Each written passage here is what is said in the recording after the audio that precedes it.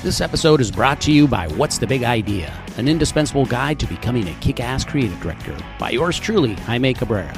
Pick it up on Amazon and now available on Audible. If you've always wanted to know what it takes to be a commercial director, you need to check out commercialdirectingfilmschool.com. I'm signed up for the Filmmaker Bundle, which includes the Masterclass, the Online Shadow, and the Case Study Masterclass. It's got 100% 5-star reviews, and it also includes a 30-minute call with the master himself, my friend Jordan Brady, who's directed more than 1,300 commercials for top brands. And right now, exclusively for my listeners, use the code BIGIDEA, one word, to get a whopping $100 off either the Masterclass or the Shadow course. Again, the code BIGIDEA, one word, for $100 off. Go to commercialdirectingfilmschool.com and get started today.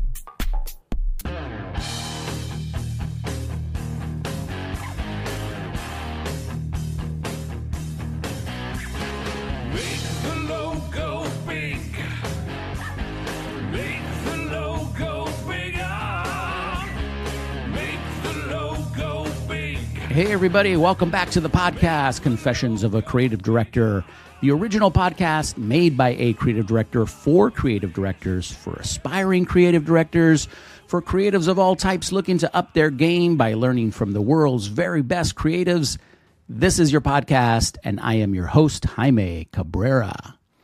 On today's show, I'm excited to have Lucas Ribeiro and Kazuo Kubo, a dynamic duo of creative directors from Brazil currently residing in New York City, where they work at the legendary McCann, New York. They're Cannes Lion winning creatives who have also taught at the Miami Ad School, Brazil, and recently published a book in Portuguese loosely translated as Principles, 128 Principles for Becoming an Ad Agency Creative. The book is filled with great tools, techniques, and ideas they've developed along their journey, and they're here to expand on an idea called Batman or Superman, or skills versus talent. So, without further ado, let's get into it with Lucas and Kazuo. Welcome to Confessions of a Creative Director. How are you guys? Thank you. So good to be here, man. We're great fans of the show. It's a pleasure. Oh, yeah. Thank you, man. I'm glad to have you guys on. I'm honored to have you guys on. How are you, Lucas? I'm really good. I'm a huge podcast listener. I read your book. I have it here. So I'm really excited. Thank you. Oh, Thank man. you very much Thank you. And I gotta say, every time I listen to the podcast, and I was listening to an episode today, the theme song sticks in my mind. And I was even thinking, maybe we should play an acoustic version today just to have it. Let's go. The logo big. Make the logo bigger. Make the logo. I love how metal it is, like Metallica, like it's pretty cool. I love it too. And I don't know if you guys know the story, but I've tried to reach out to the people that wrote it, and the only link that I can find is something on YouTube, and I've written to them and said, "Hey, I'm using your song. Is that okay?" And I've never heard back. Somebody sent me a note saying, "Oh, it's these guys. Check them out." But I've never been able to. So hopefully they don't come back and sue me. Now you can use our acoustic version. Yeah. So it's free. It's free. I love that song too, man. It cracks me up every time, and in some ways it summarizes, everything bad about our business can be summarized in that one phrase, right? Make the logo. Exactly. Big. It's all in there. But anyway, thank you for joining the podcast. I'm excited to talk to you guys. You guys have a lot going on. Associate creative directors at McCann. You guys have written a book.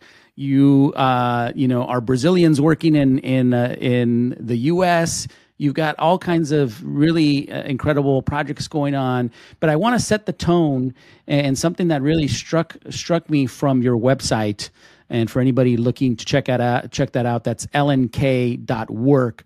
But I love this, and it says, our rules: to work hard every day, always be nice to people, to study a lot, be an ad nerd, to strive for creative solutions, to have powerful ideas and produce them with crafted execution, doing all of this while still having fun. I love that. And that's, that's what I would aspire to. And I always love when people crystallize what they stand for and what they believe in. So kudos to you for doing that, because I think that really kind of sets the tone for who you guys are and how you operate. So No, thank you very much. Actually, for us, it's our rules, but it's also we like to have this in our website, so it's a way for us to remember that we have to follow these rules. First of all, we are the ones following these rules, so like it's important for us. Yeah. No, and it was the main thing for us when we met each other. It was like a marriage, and everything started to working, and we had the same goals, the same attitude, the same energy, and this was key. So this partnership has been going for almost 9 years now. Wow. So yeah, following these rules, it keeps us motivated, and it's always a good thing for us. So take us back to when you guys met, how that happened. Give us a brief kind of journey of how you have gotten to where you guys are, and just kind of let the audience know your origin story. And that phrase is important because we're going to talk about Batman and Superman. So what's your origin story? Cool. Yeah, if I can start. Our stories are kind of similar. This is also something that we have in common that helped us. Because we come from similar backgrounds. So I'm from south of Brazil, and I started my career in the army. This is crazy to say, but I joined the army in Brazil. It's mandatory to enroll, but of course, not everyone needs to serve. But I served for 3 years in the army, and it's very different. It's not like the U.S. Army. It's very chill. And in my case, it was more administrative. Yeah. So. And I used to use Photoshop and all these graphic tools since I was a kid because of my dad. My dad had a computer with them and let me play with them. So when I joined the army, I already knew this, and they saw these skills I had and then placed me on the communications team. So I was responsible for designing a newspaper, and all the team, like the lieutenants, sergeants, they are all people from advertising and journalism. Wow. So it was really where I began. And the day after I left the army, I started in an agency. So yeah, that's cool. What about you, Lucas? How did you get started in kind of this crazy world? So I'm from Rio. I was born and raised in Rio. I worked there for 7 years, and then I moved to São Paulo, and that's when I met Kazuo. And I think like the reason we're still together because we share the same, a passion, the same goals, values. So it's been a journey. But that's it. Like I'm from Rio, so I have this, this easygoing way in my life because this is like how people are in Rio. They are really, always want to chill. Like, yeah, it's really interesting. Yeah, and then awesome. I don't know. Where did you guys meet, or where did that happen at? I assume that happened at one of your first agencies, or. So actually, I moved to São Paulo because this is the big market in Rio, in Brazil. Rio is a small market these days. So like I since I started my career, I knew that I at some point I would move to São Paulo, and I moved to an agency called MoMA, and then I started working at this agency called Africa Agency. Now I think they have a different name, Africa Creative. And I was working there. My partner left. The guy who was working with, he left, and then they hired. At first was just a freelancer. Yeah. But I love the guy. It was like first 3 weeks, it was like, this is our guy. We need to hire him. Like he's obsessed with like the quality of his work, like a high bar. So for me, it was like really important to work with someone. I don't know. That was involved with his career, with the profession, that want to like move forward. So for me, it was really important. And then I met Kazuo. We started working together. I think everything worked out. So that's very cool. Yeah. Is that the way you remember it?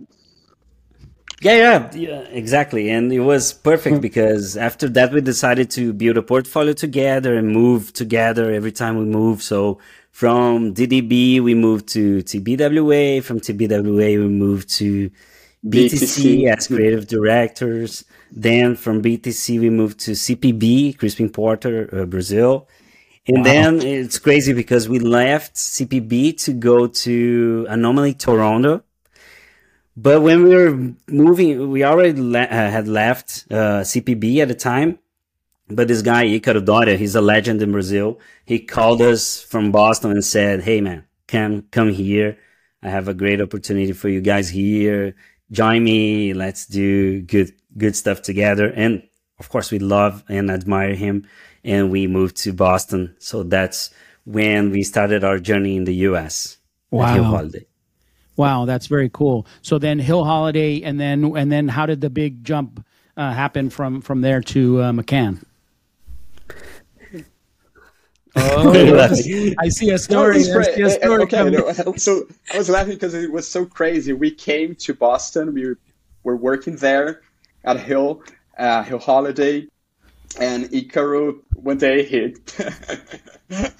We had this meeting, and he said, "I'm leaving. I'm coming back to Brazil." I was like, "No way!"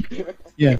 Like he was going to Brazil to open, or better saying, like reopen the DM9 office. It's the DDB Brazil agency. So like for us, like okay, the guy who hired us, who brought us, is not here anymore. Like what we should do, like, Yeah. and we start like talking to a bunch of people, like to see, like I don't know where we could go, and we had these bosses. We still have them as bosses, but like they were this Brazilian team, Lucas, Kazuo, and Gui. They're amazing, and we talked to them like, guys, they left the agency before, so like they were working in a different agency. They were working at Mischief, and we became friends with them. So we talked to them, guys, we need help. Like I think it's time to move to another agency. And it was like, oh, there's this person we know, like Christina. She's amazing. She's looking for a team. Like I want to talk to her. It's like, of course, and of course that's And it how was a That's cool. perfect alignment because we built our careers in beer brands and beverage brands like alcoholic. So we had worked with Smirnoff before, and McCann had just got the account at the time. So it was perfect. Like, okay, these guys have experience with Smirnoff, which is great. So yeah, Yeah. it all It all made worked sense. out. It all came together. So obviously, when you're retelling the story, it flows, right. It flows pretty smoothly. But I imagine there must have been some challenges along the way, right? Moving from your country to another country, adapting to the culture, adapting to probably a different way of working. So, what were some of those challenges that you guys faced and overcame? All challenges. This is a great question. I think the biggest challenge is the language. Is still the language. Of course, a lot of red tape, a lot of other things that you have to learn. You have to learn, because like we didn't some of the things we did in different ways in Brazil. And but again, like the language was, I think it is a barrier because like for us it's not only a new world, but it's a new world in a different language that you have to get used to. Like you have to learn. Yeah. You have to. Right. I'd say we are 38-year-old newborns. Everything is new. Yeah. No, the language is bizarre because we became less smart and less confident and less funny, and even the jokes. I cannot make jokes the way I do in Brazil with the timing and everything, Right. all the background, all the right words. So it's tough. It's tough to sound smart. You need to use big words, So Right. yeah, we're still learning. Of course, it's been 3 years, but yeah, right now we're feeling a little bit more confident. content. Yeah. So right before we started recording, I was talking because it was like, man, this is crazy. I shouldn't be doing this in English in another language. But No. you're so why are we exposing ourselves? Like, why are you doing this to us, right? So No, this we're is so great. used to No, but I have podcasting. Yeah. I have a good analogy because I do play hockey, ice hockey. In Brazil, I used to play roller hockey. So when I moved, it was the same feeling because I started playing ice hockey. So yeah, I know how to play. I know how to shoot. I know how to pass, how to move the puck. I understand the game. I have the hockey IQ, as they say. Right. I understand the strategies, everything. I have everything in my mind, but I can't skate. And skating Right. is the best, is the main thing. So That if you you don't need, know how right. to skate, you will be a worse player. So it takes time to learn how to skate, and then of course, right, after 3 years, I'm playing a little bit better. Right, So right. it's a good analogy. So, obviously on the visual side and visual, there are things that are different, right, in different cultures visually and all that. But in some ways, the visual side is a little bit more universal, right? In terms of the language as the writing, part of the equation, how have you adjusted to that? 'Cause, and again, I think universal feelings and that's the idea is what's central to it, and then the way you verbalize it, that in some ways is a little bit easier. So I imagine you're good at the big idea, but do you struggle sometimes finding the perfect ways to express it because you're not a native speaker, or how does that work? Yeah, we struggle a lot. I think what we try to do is to simplify, to make things very simple, like very straight, so we don't have problems. Because in the beginning, we were trying to be very advanced or to show that we were advanced. And for us, it was difficult. Like, people didn't understand the ideas. Like, no, it's not what we're talking about. It was so confusing for us because in our minds, it was so clear, so clear. And then we understood, okay, like, I think we should do things differently in a way that we can show our ideas. We don't have to explain that much. Like, things need to be very, as I said, like straightforward, like very clear, simple. And I think that this is how we try it. We've been trying to solve this equation. Right. And there's the good part of this because we don't know the culture in detail. We need to find broader ideas, like Right. So they are simple and they are kind of universal because they make sense for us as Brazilian, and they make sense for everyone. So in a way, you kind of flipped something that might have been, a negative into a positive, right? Because because at the end of the day, simplicity is what you want, right? Sometimes, especially as creatives, we want to make something more complicated than it is. But at the end of the day, the simplicity is usually what wins, right? So in some ways, it sounds like you figured out a way to flip it and turn something that might have been tough into like, oh, okay, we just simplify it. Yeah, it's the type of advertising we believe in. So yeah, it's working. And you want to hear something funny? Even our race changed. Lucas in Brazil is white, and here he is brown or something like this. And now and in Brazil I was Japanese. Because Brazil is the biggest Japanese community outside Japan. So my dad's Japanese. Yeah. So there's no other option in Brazil. You're Japanese or you're something else. There's no other Asians. So in here, no one consider I'm Japanese. It's crazy. Like, I'm anything else but Japanese. I'm Filipino, Mexican, Hawaiian. It's crazy. They never consider Japanese. It's a new thing. That's pretty funny. So, any other challenges? I know, just is probably a very different way of working here, right? I imagine that was probably something that came up. Is the pace different? What's different about that? No, the pace is different. But what changed the most for us is that we don't know the market, we don't know the people, and people don't know us. So, and we faced this when we moved to São Paulo. So, yeah, we needed to introduce ourselves in São Paulo, and we went to the agencies, we met the offices, the people, and we are doing this now here because we need to know the people and the agencies and everything. But even culture, for example, Kermit the Frog, of course. In Brazil, his name is Caco. So when someone refers him in a conversation, I don't know what they're talking about. So just one example.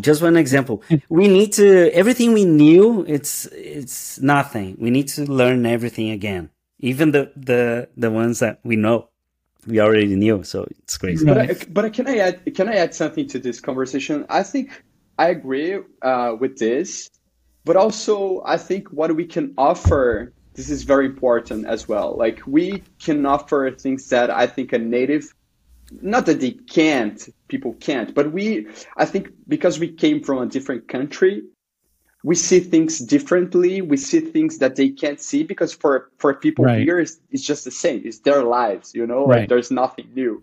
And for us, it's like, oh, this is the way they write, or this is the way they say this expression. We have something similar in Portuguese, this kind of stuff. That is, I think we can offer a different perspective, and it's important in advertising to see things in different ways. That's why that's how we can come up with solutions for different projects. Yeah, very cool. So I want to jump into this topic because it really struck me. In my book, I had a small little section where I talked about, as a creative, you should try to focus on building your talents and not just your skills, right? And I think I said in the book, like, I have no idea how you do that, but there's a difference, right? Because in my mind, there's a difference between talent and skills. And I understand that, a lot of talent is natural, but I do think that over time you can build your talent.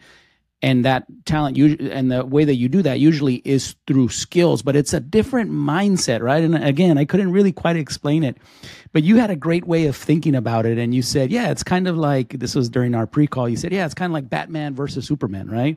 So Batman doesn't have any natural abilities. He's all skill and gadgets and all that, whereas Superman has natural abilities, right? And superpowers. I'm like, oh my God, that's a great way to think about it.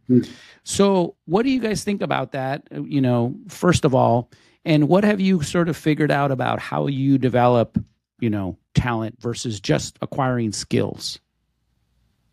Yeah, this is great actually, because if you think about Superman, he has everything. He's the best of the best. Like, he's the fastest. He's even faster than the Flash. The Flash is only fast. He's faster.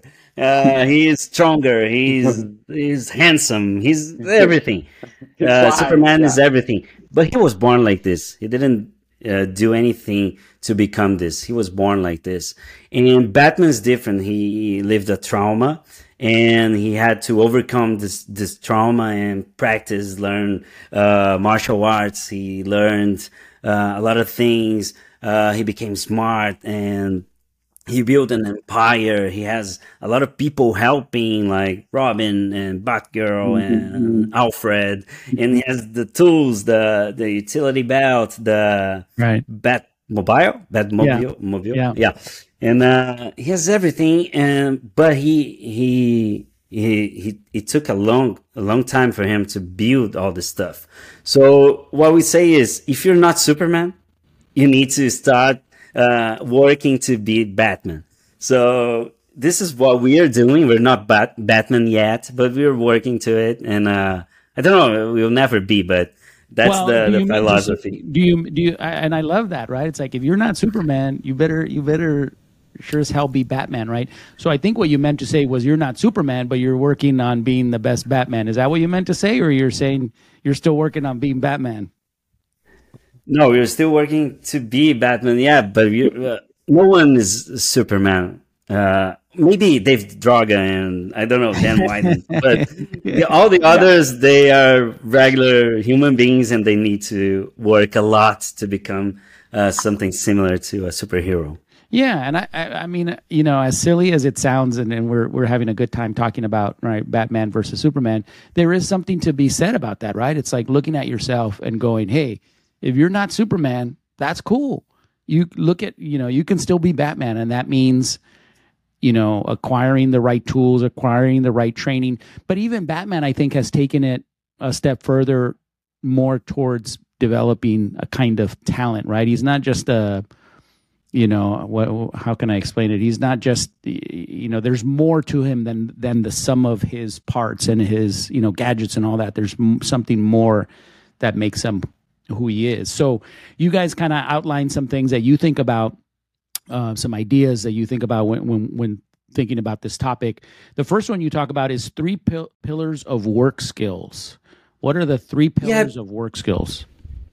Yeah, because when we think about skills, we think about the tools, like, I need to know about illustration, design, AI, motion, 3D. And yes, we as art directors, we need to know all of this, like editing, photography, music, filming. But these are related to the task. So the three pillars of work skills are the task, the process, and the relationship.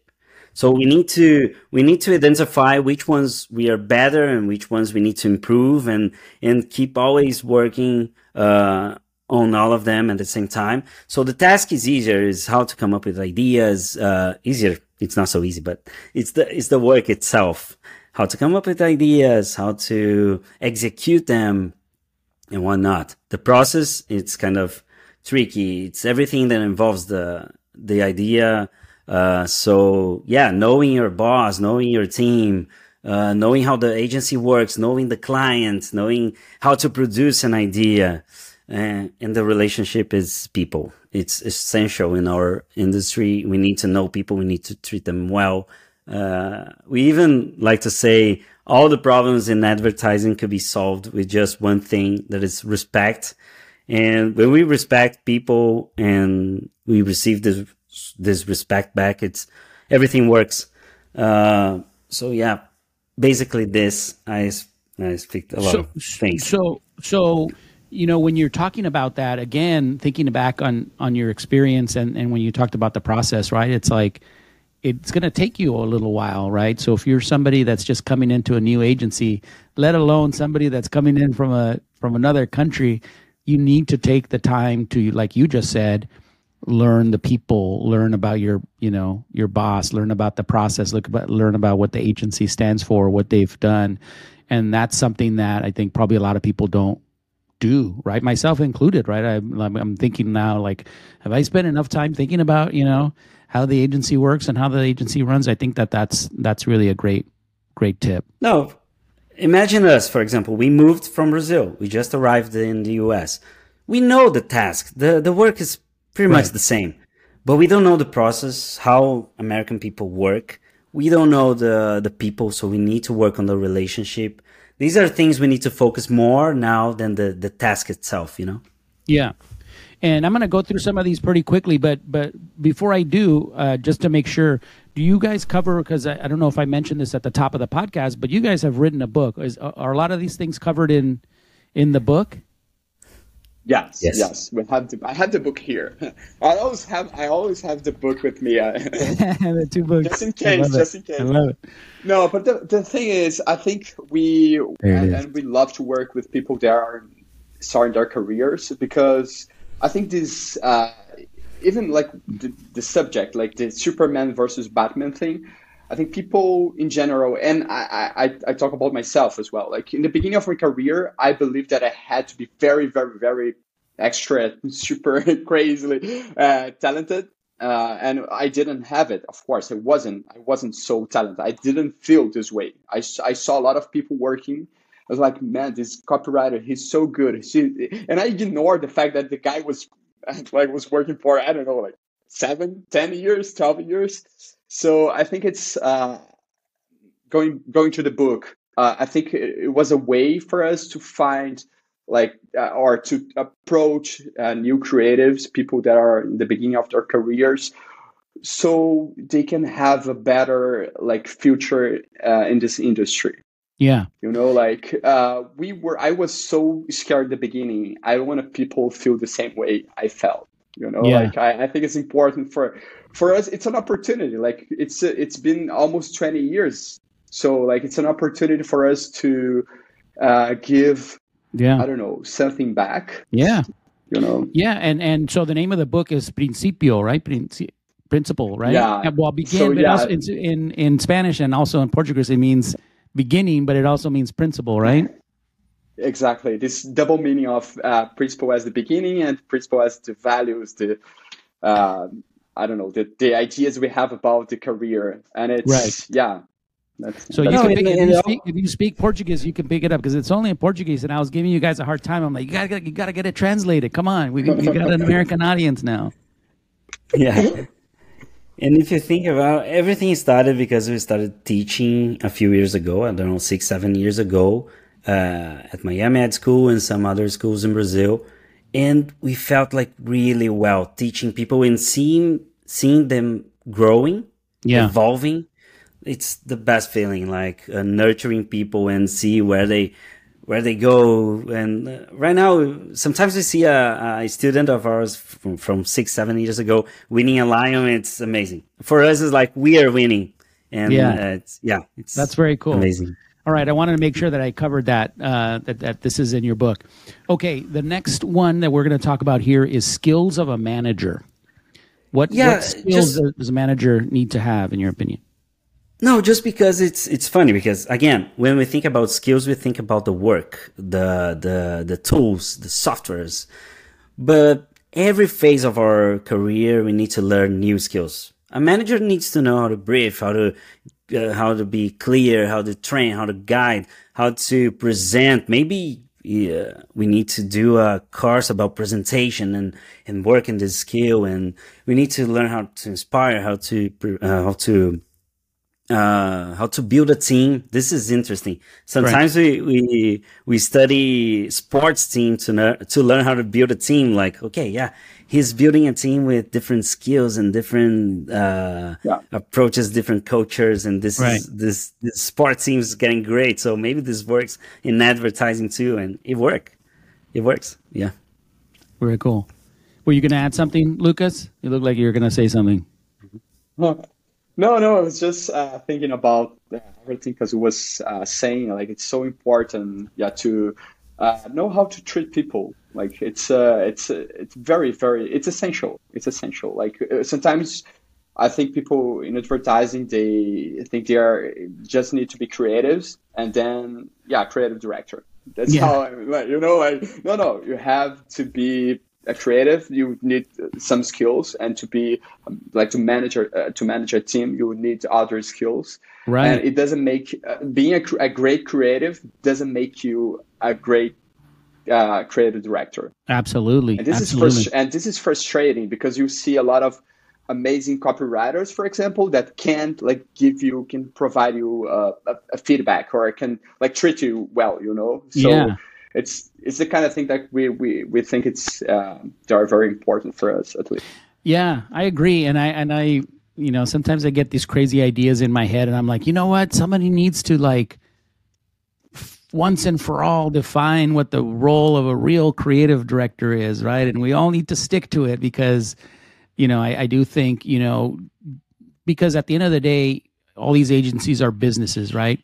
And these businesses have people in them, and people want to grow, right? And so a creative director, like to your point, or sorry, a copywriter who's really, really great, senior copywriter, has been there a long time. Where do you move him, right? So that he can make more money and he can have more. The only way you can do it sometimes is like, okay, you're a creative director now, and the guy or girl might be like, well, I don't want to be. Well, that's the only title I can give you, so I can pay you this money, right? It's like, and it's frustrating because maybe that person doesn't want to be, shouldn't be, doesn't have the right skills, to your point. But because, this is a business, we got to bill some hours and we got to bill the hourly rate of a creative director versus a senior copy. I mean, there's all these other things that go into it. But wouldn't it be great if, all agencies could get on the same page and be like, this is the role. And you need to not only be a great creative person, but you need to be a great manager. You have to have empathy. You have to be a coach, you have to be a mentor, not just the creative part, but you have to do all these other things. Maybe someday. Yeah. Because then I will love when things are clear to everybody. Because like then you can, if you need to ask for someone to do something, you need to be clear. You need to be straight about what you like, the outcome you need or you want from this person.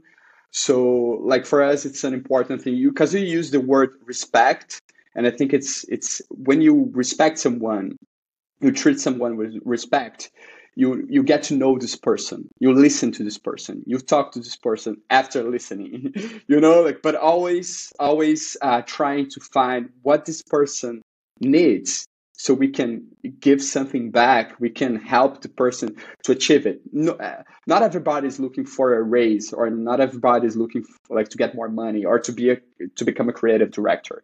Like it's important for us to talk to people to get to know what they really want. Sometimes, I have a financial problem, but if you solve my financial problem, I don't want to be a creative director. Okay, so let's work with this. I don't know, just giving a random example, but right. Or even to know their skills. I'll give you an example. When we were at BTC Brazil, we were creative directors. We had 23 people in our team.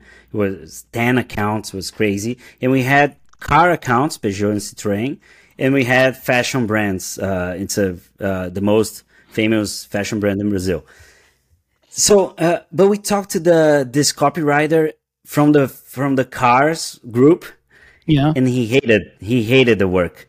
And we asked, okay, what do you love? And he showed us, he used to follow fashion work and to write poetry. And he was a photographer, in the fashion style.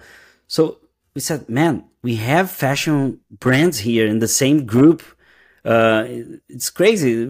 Okay. Right now, now you don't work for cars anymore. You work for fashion.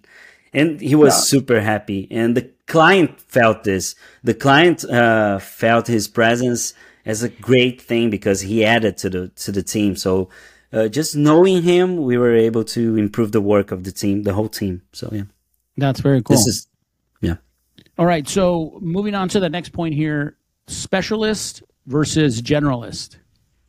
Yeah, there's always this discussion about, okay, what should I do? Should I specialize in something or be a generalist? Actually, in advertising, we have the opportunity to work with a lot of things, a lot of topics, and to come up with different ideas. So we believe we should be generalists, and that's why we need a lot of skills. We don't need to be specialists in, for example, in illustration or in 3D, but we need to know a little bit to conduct the process, to guide the vendors, to find the right style. Even music, we need to understand about music. Right. Lucas, we have this tip in our book, like learn an instrument, a music instrument. And Lucas didn't know any, so he started studying the harmonica. He can play for us. I don't have it here. I was about to say. But yeah. But this is so cool because that's it. Like we are always trying to learn something new. Like I think this is what I don't know what I love about my profession. What I love about advertising is the fact that we don't know what we are gonna work with tomorrow, and the fact that we can come up with new ideas, things like that we haven't thought before. The opportunity to learn new things, new subjects. Like we got a brief. We have the opportunity to learn something new about this product or service. Right. It's so cool. It's so not. We don't see other professions having the same opportunity as we have.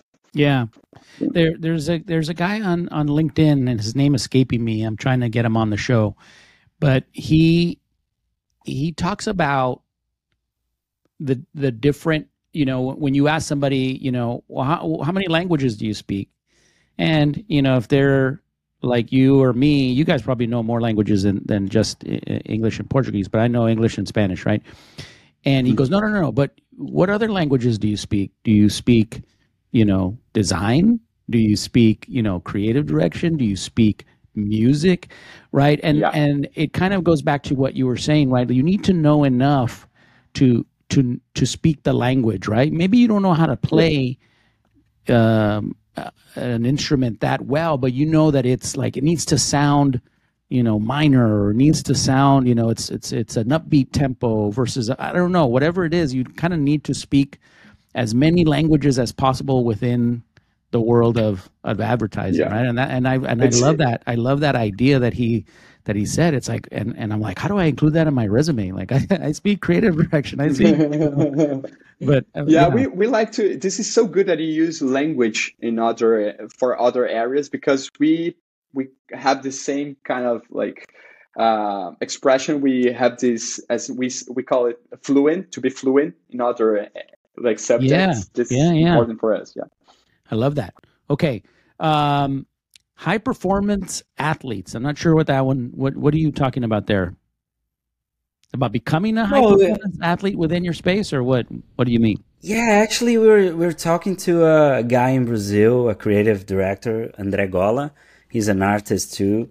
And he told us this, and we thought it was so interesting, because in a big advertising agency, it's like a big team. It's like a big soccer team, let's say. You need to be a high performance athlete. You need to give yourself 100% or even more. You need to work a lot, and you need to come up with different ideas for different clients every day. And the pressure is high, so you need to perform, you need to deliver, and it's strange. It's funny. And there's this Under Armour spot. It's great from Droga 5, with the one with Stephen Curry. A lot of Stephen Currys. Do you remember this one? And the line is, "You're the sum of all your training." And I think it's so perfect for sports and also for us. Like, we are the sum of our training, and this is what we're talking about when we're training to become the Batman or become a superhero. Yeah, but actually, No, sorry to jump in. It just to add, and also like it's about how you treat your body, like what you drink. Are you sleeping well? Like, are you taking care of these other areas in your life that are so important? Right. So, yeah, that's interesting. I love that. Right.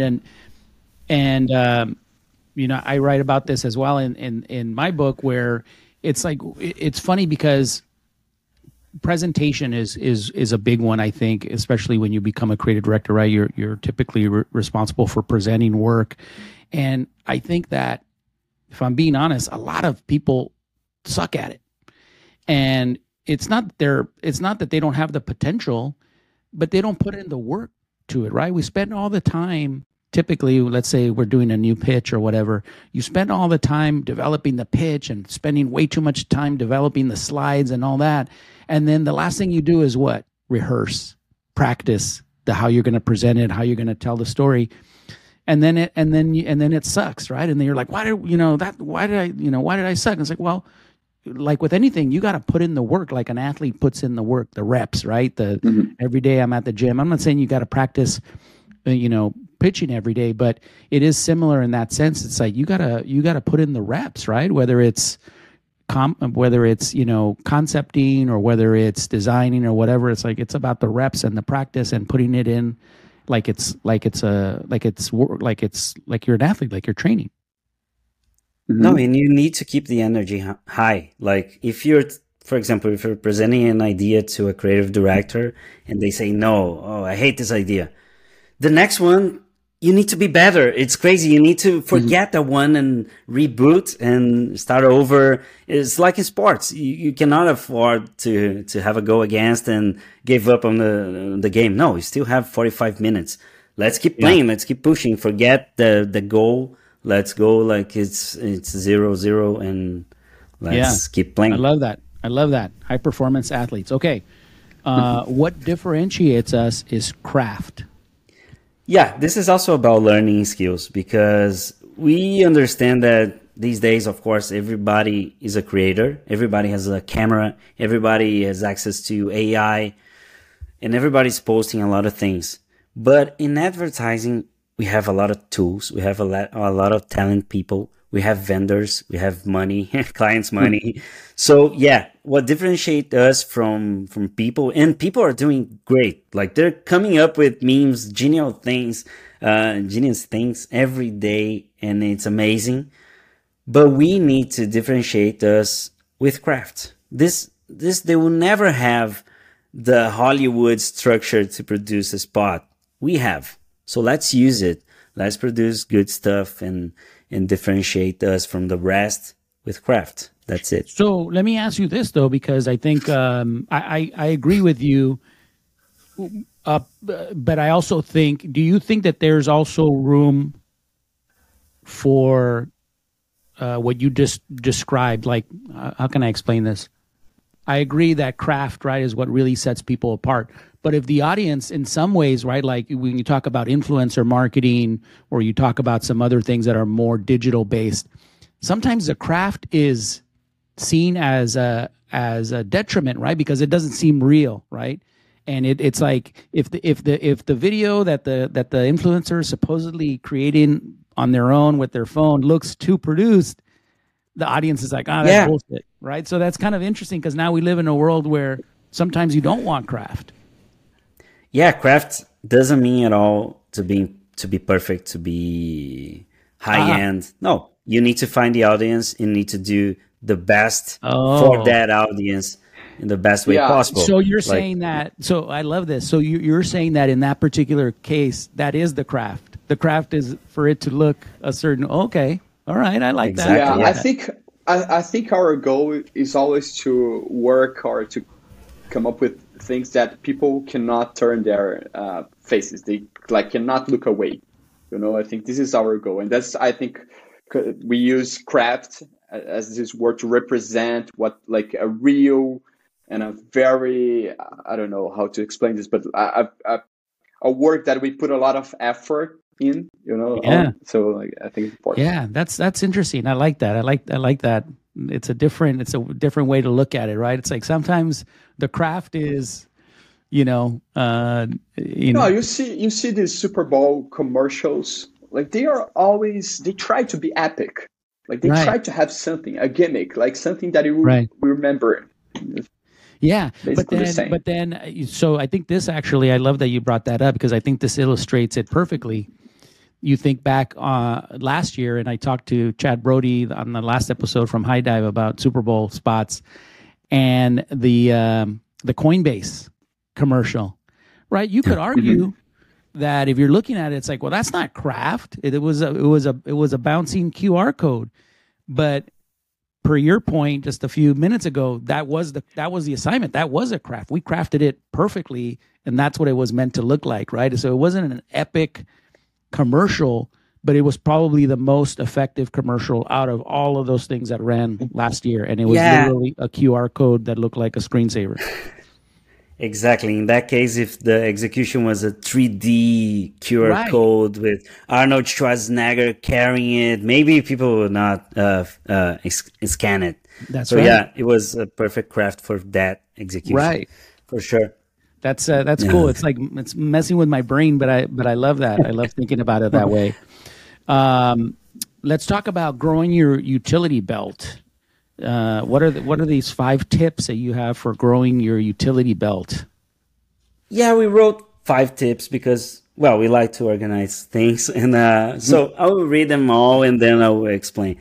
The first is have a plan.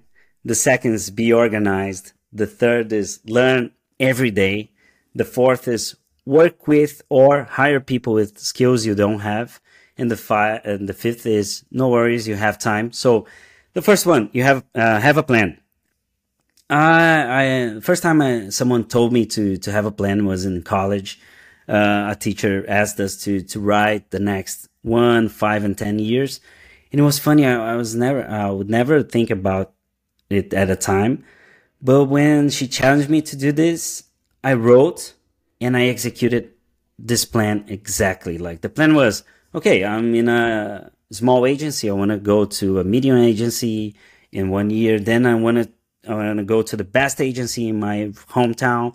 Then I want to move to São Paulo, and then I want to move to the US.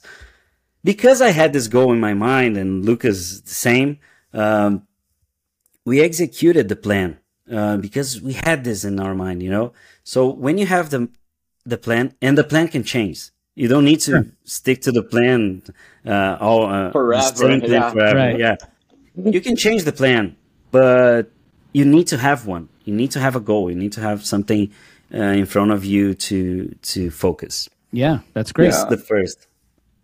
The second, be organized. So have a moment on your day to work on your skills. For example, Lucas and I, we used to have the mornings, like from 9 to 10, because the agencies were empty in the in-person era before pandemic. We had the 9 to 10 to think about ideas. And we had this goal, like, okay, we need to have 5 ideas per day. So this 1 hour, we're focusing on having 5 ideas, and it didn't have to be great ideas, just 5 ideas. So at the end of the week, we had 25 ideas.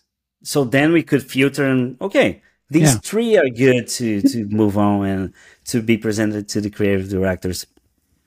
But yeah, finding the time and even to learn new skills. Like I used to use my lunchtime to learn, I don't know, at some point, I used to learn illustration during 6 months. Then this is something. I'm sorry, because this is something that I can talk about, because I can talk about Kazuo, of course. But yeah, we in Brazil we used to have 2 hours of lunch, so it's like a lot of time. Yeah. And Kazuo had this, he started like talking to me saying, oh, what if we like just eat in 30 minutes so I can use the rest of the time to learn something? And he did this for 6 months. In the beginning, of course, it wasn't great, but after 6 months, we're like, man, this is like he's learning. Yeah. It's working, right? So like I learned this from him, because it's so important to be organized. And like I don't know, we have so many things going on in an agency, like in our routine, that we forget. It's easy to forget about ourselves. Yeah. So the first, and Kazu mentioned this, like we started having ideas, coming up with ideas in the beginning of our day, because it was a way to protect our time, so we could work together, and I don't know, like for a future. For a goal, like for a future purpose. Doesn't need to be. This is another thing. Like we tend to think that we have to do things and learn it like the same day. No, it takes time, of course. So we have to respect the process, and of course set a goal. Like how much time do I need to do this, to learn this new skill? So and stick to the plan. Yeah. Right. And again, if you think in the future things change for you, you need a new. I don't know, to go to a new path. Okay, you can go. That's okay. It's not a problem. The problem is when you waste like 6 months or a year or 2 years of your life on something that doesn't mean anything to you. You're not learning. So I think it's more important to change than not having a plan in the beginning. Yeah, and this connects to the next item, that it's learn every day. And it's even, I just found out this is from the Japanese philosophy, so maybe it's in my DNA, I don't know. Well, Kaizen? It's called Kaizen. Yeah, focusing on small improvements every day and becoming 1% better every day. So yeah, I did this when I was young, like to learn 3D, because 3D was okay. All juniors need to know 3D. So I learned for 6 months. Then I moved to illustration. Then, yeah, even English. At some point we decided to, okay, let's save time to learn English. We need to learn this shit. So yeah, I started studying English every day, and yeah, we're still in this thing. So the fourth one is work with or hire people with skills you don't have. This is important. Sometimes we're hiring people or looking for places to work, and we look for places or people that look like us and do the same thing as us, but this is so wrong. We need to have like talented people, of course, but with different skills, so we can learn with them and collaborate. So this is the best way to build a team and even to focus, okay, where do I want to work? Which agency should I choose? Choose the one with the people, with the work that is more different from yours, so you can learn with them, and then you can move to another one. But but it's so difficult. I think it's so difficult. Like we became creative directors at BTC, and there was this copywriter, amazing copywriter, but he was so sarcastic. He was so not me. It was like, and it was so interesting because in the beginning, when I met him, was like, this is not a great guy like for the team. And then when we got to know the person, like talking to him, like listening to him, like, no man, this guy is amazing. Like he has this humor. Like we can use this like in our jobs for this client. It's gonna be amazing. Yeah. And I think it's important, like it's the kind of thing that we only get to know when I don't know, you experienced. Right, when you spend time with somebody. Yeah, I agree. Sometimes it takes a while to really figure out what this person's all about. And we tend to hire people that look like us, Of course, we tend to live with people that looks like us. We tend to do this kind of thing. So we have to, I don't know, remind ourselves that we should try a different way. Like, and this is something that Kazuo and I we do all the time. Like to pitch ourselves and say, man, I don't think this wasn't a great meeting, or this is not a great way to talk, to say something. We are always talking to each other to learn. Like, oh, do you think, did it work or not? Like, should we approach this in a different way? Yeah. And we always say this, keep your friends close, but keep your talented friends closer. Because, for example, in this case, when we need something with this kind of humor, for example, we can call this friend of ours. If we need something, I know a little bit of 3D, but not much. But so if we know people who knows really well, so when we need something, we reach out to them, and that's it. We can use our network in these 20 years. Yeah, I think we have to be humble in a way that we can't assume that we know everything. Even if you're the creative director, CCO, like CEO of the agency, it doesn't matter, because I think that's when you learn. When you say to yourself, okay, I don't know enough of this. I need to study this, or I need to talk to someone to help me to work on this. This guy, this copywriter, I reach out to him all the time. Like, ask, oh, what do you think about this joke? Do you think this text makes sense? Like, is it okay? Like, he's always helping me, because we think it's so different the way he thinks. That helps me a lot to think differently as well. Yeah, absolutely. Yeah, definitely good to have a good network. Did we cover all five, or is there we're missing one? No, the fifth is no worries, you have time, because if sometimes it feels exhausting and people can look, okay, man, I need to learn all these things and I'm just starting my career. Yeah, you need, but no worries, you have time. We've been working on this for 20 years. We know a little bit, so we're still learning. So yeah, literally no worries, you have time. So for example, if you learn something in 6 months, you learn 2 things in a year. That's great. You learn 20 things in 10 years, and that's amazing. Yeah. It's hard. It is hard because we're especially as creative people, and if you're ambitious, right? You want to learn as much as you can, as quickly as you can. But yeah, you're right. Sometimes it just takes a little bit of time.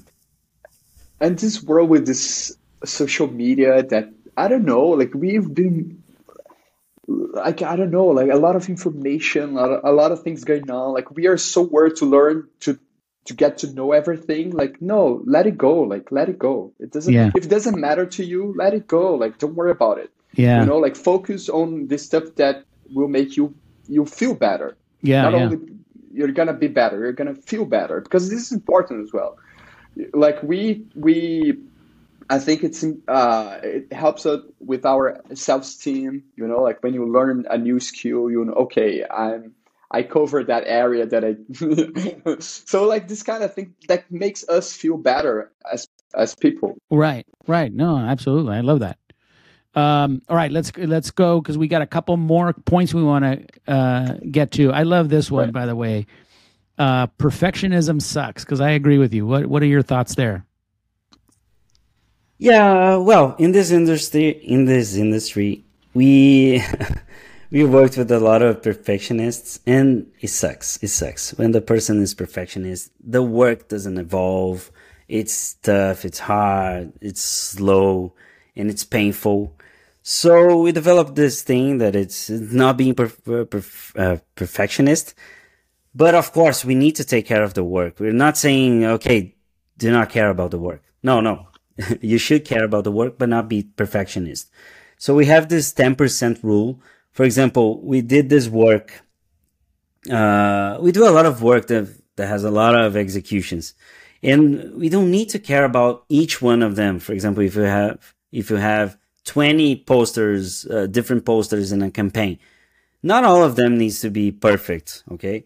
But maybe 2 or 3 needs to be, because you can highlight them in the pictures, in the case study. It's the ones you send to influencers. So you have the power to choose which ones to highlight. So you don't need to worry, okay, yeah, I need to be perfect in all 20. No.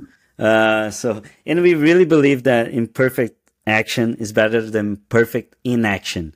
Absolutely. So, absolutely. Yeah, sometimes you get stuck to the, oh my God, I need to have this thing perfect. No. Just launch it.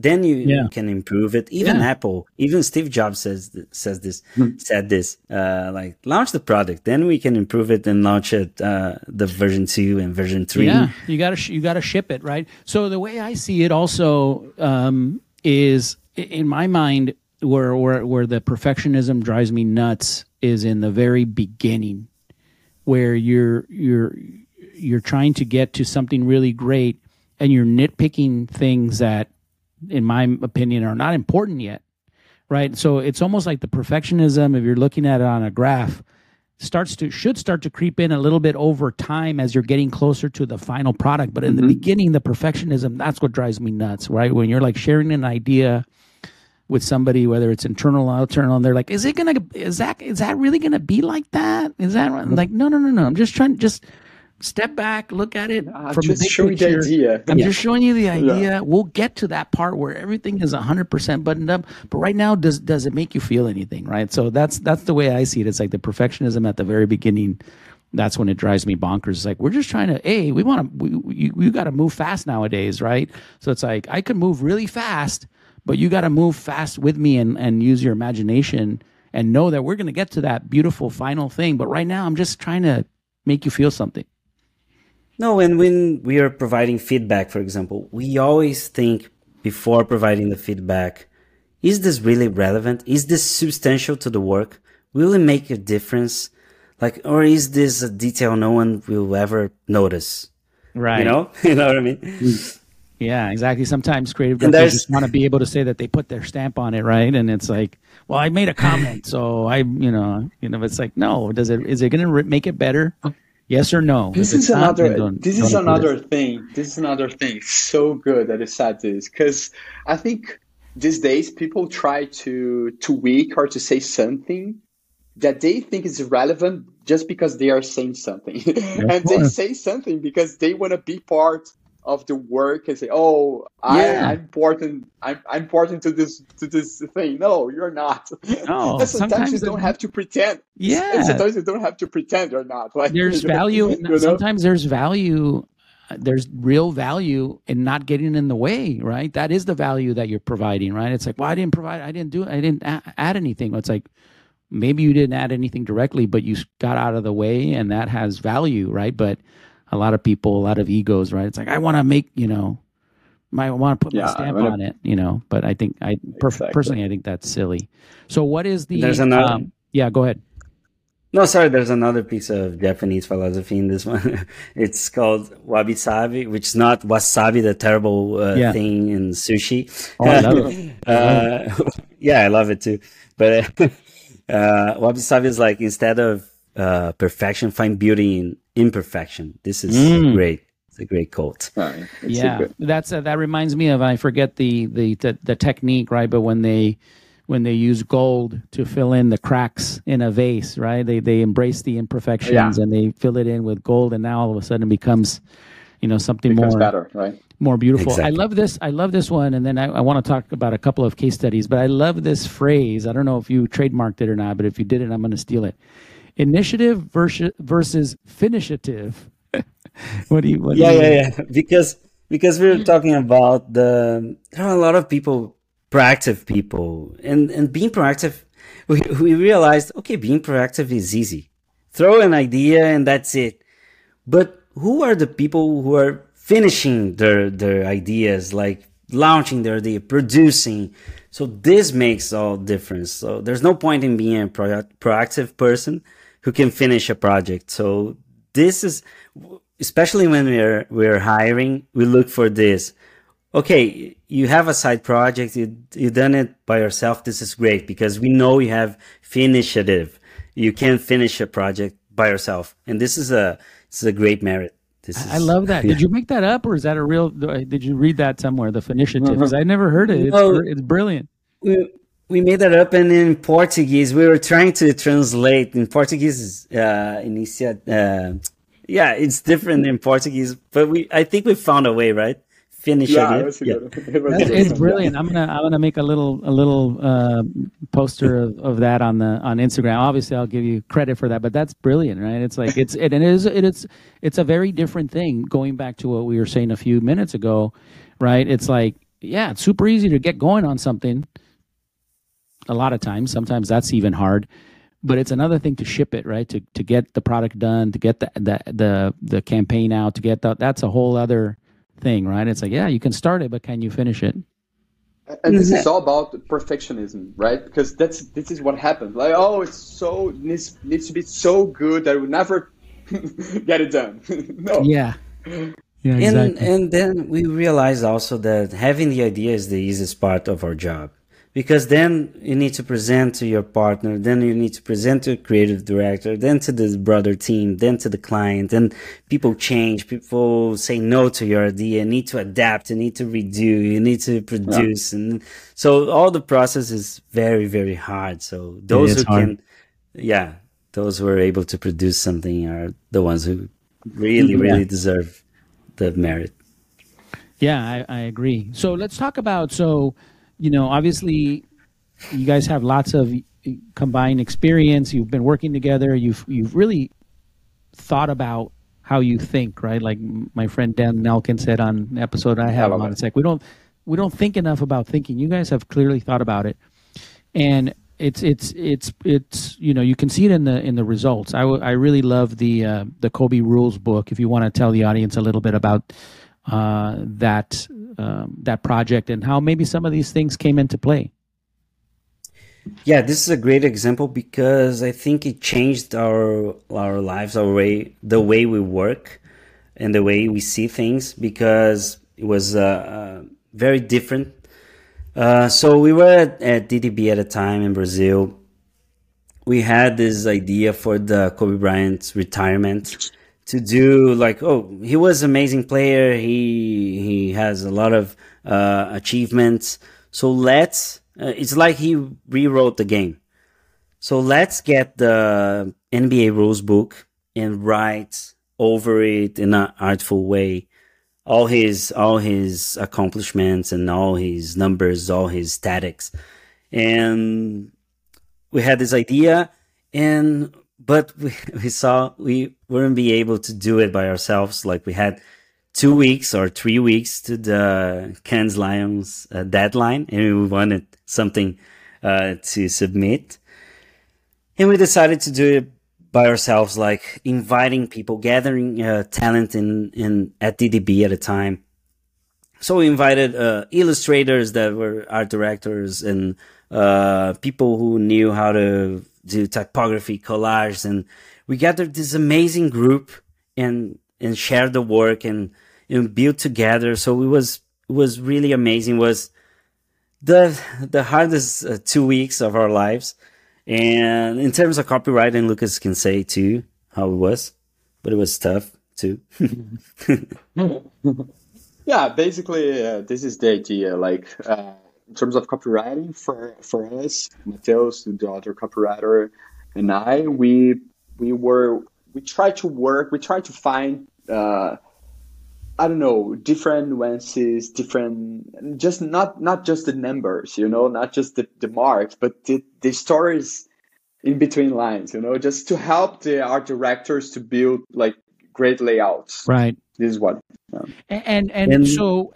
was this just like a project that you guys did on your own, or was a project for a client, or because I saw it and it looks, it's beautiful. Yeah, we made all internally using the talents from the agency. And because we thought about, okay, even our creative director said, okay, let's wait for a year, let's hire illustrators, let's sell to a client. But yeah, let's, I don't know, wait for a year. We will not be here. You will not be here. The client will not be there. The topic will not be relevant anymore. So no, let's do it now. So we challenge ourselves and we accomplished it. So yeah, we did it all by ourselves at the agency. Of course, Africa agency is huge, so they have some structure. They have a studio. So we used Rodrigo Pirin, which is the photographer, to shoot the photos. The creative director is best friend with the film director who directed, and he was starting his career. He was my creative director in another agency, so we talked to him like, okay, this is an opportunity to start your filming career. So he jumped in and contributed a lot. The video is amazing. So yeah, but all without budget. And of course, the agency paid, I don't know, 10,000 reales to print the book, and that's it. That was the cost. That's cool. Yeah, I'll definitely post a link to that so that people can see it, because it is gorgeous. Okay, let's talk about one more. Tell us about the Microsoft AdLam. Yeah, this is crazy because this is exactly what we were saying about having all these skills and being in the right place at the right time, but being prepared to contribute. So yeah, it's like another analogy. It's like talking to Lucas. It's like this beautiful comet is passing once in a lifetime, but we are in the right mountain, the best spot, with the right camera, with the best lenses, and we have all this background of photography courses for 20 years, and we are prepared to shoot the photo. So this is what happened. Like, this work is huge. Like the Barry brothers who created the font, they are working on this for 20 years. I don't know, 15. They are amazing. They were able to sell the project to Microsoft. So when they sold to Microsoft, McCann had the opportunity to see it and contribute to it. And I will credit our boss, Christina Reina.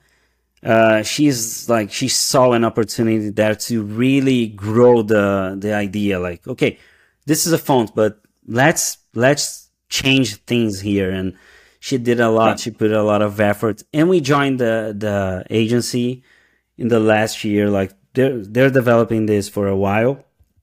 We joined and we worked for a year on it, and we contribute with our skills and everything, but the merit is told from the agency. But this was something interesting. We received this task and we embraced it, and we helped a lot the way you could. So yeah. Yeah, and I'm looking at it now. So it looks like it was, and again, I'll post this on LinkedIn once we launch the episode. But it sounds like it was launching an alphabet to preserve a culture. Tell us more about what that really meant. Want to talk, Lucas? Yeah, sure. I think the meaning is like a language. When it's not written, you lose it at some point. It's gonna be like you're gonna lose it. So I think the idea of having it written, have the alphabet, I think it what made it like come to life. And when you have the language, you can communicate things through this language. That's why this is the beauty of this project. So I think Microsoft with this project gave these people the opportunity for them to tell stories to their kids, grandkids, like to pass it on. So I think this is why this project is so relevant. And when you put this idea in a huge system like Microsoft has, it became huge. It became like, so you're giving access to 1 billion people in the world, like to this language. And of course, the natives, the people who know this language, who talk, who use this language, now has a way to communicate with each other. Like, so That's awesome. It's a very important project for us. I think the meaning behind is so beautiful. I love it. Very cool. Well, I gotta say, I'm super impressed with the both of you. Thank you for being on the podcast. Thank you for doing what you're doing to kind of bring up the next generation of creatives. We have that. We share that in our in our mission. So I think it's always great to have other folks doing that as well. And like the Frank Sinatra song goes, right? If you can make it in New York, you can make it anywhere. And you guys have clearly made it in New York, and I'm super proud that you guys connected, that we connected together, and I can't wait to see what you guys continue to do, what you do next, and hopefully we can keep our friendship going and check in from time to time. And yeah, I'd love the conversation. Thank you for sharing all this information with the audience. No, thanks for having us, and actually, thanks for all the work, like the podcast, the book. This is the most important thing. When I was listening, when I was in Brazil, it's just the most important thing, spreading knowledge. And so, yeah, thank you for that, and thanks for having us. Yeah, well, thank you. Yeah. Now you're part of that story. Yeah. This is so good, right? Yeah. No, thank you very much. I think for us, it's an honor to be part of this podcast. As Kazuo said, like I listened to, I think all of them, not exaggerating, if not like most of them. And like we love the idea of the podcast, to share knowledge, to share experience, like this is what we wanted with our book, because that's it. We don't want to talk to people and say, oh, this is how you're going to get there. We just want to help them to get there. It's different, like right. It's not like, oh, it's a manual, it's a guide. It's more right. Like we're sharing our thoughts, like what happened to us. Right. What worked for you, helped us. Exactly. Now, how can we help? Yeah, like, so yeah. For us, that's it. And it's hard because, the culture is to want to have a definitive answer for everything, right? And yeah, you can. Otherwise, we wouldn't be talking here. We would be multi-billionaires, right? But all you can say is like, hey, here are the things that have worked for me, that have been helpful to me, that I've learned along the way. Check them out. They've been a good guide for me. They're not going to be, maybe they're not going to work for you. But yeah, I think that's kind of a great approach and a great way to think about it. So, okay, guys, thank you so much for being on the show. Look forward to keeping an eye on you, and let's keep chatting. Thank you. Bye-bye. Thank you. Thank you very much. Appreciate it. Take care. All right, bye-bye. And that's going to do it for another episode of Confessions of a Creative Director. Thanks to my very special guests, Lucas and Kazuo. Hey, pick up their book. If you speak Portuguese, of course, pick up their book and pick up mine while you're at it. What's the Big Idea? An indispensable guide to becoming a kick-ass creative director, available on Amazon and Audible. It's filled with lots of great, useful information from yours truly, as well as dozens of creative directors from around the world sharing nuggets of wisdom that you can apply today in your role. And if you're a creative director who needs a little creative director therapy, maybe a little creative director coaching, check out my website, JaimeCabreraCreative.com. Sign up for a 20-minute complimentary consultation to see if I can help you take it to the next level, refresh your creative director skills, help you maybe get a little perspective. So check that out today, JaimeCabreraCreative.com. All right, folks, that's going to do it. Until next time, peace, love, and creativity. See ya. Make the logo as big as you can, and make the logo bigger,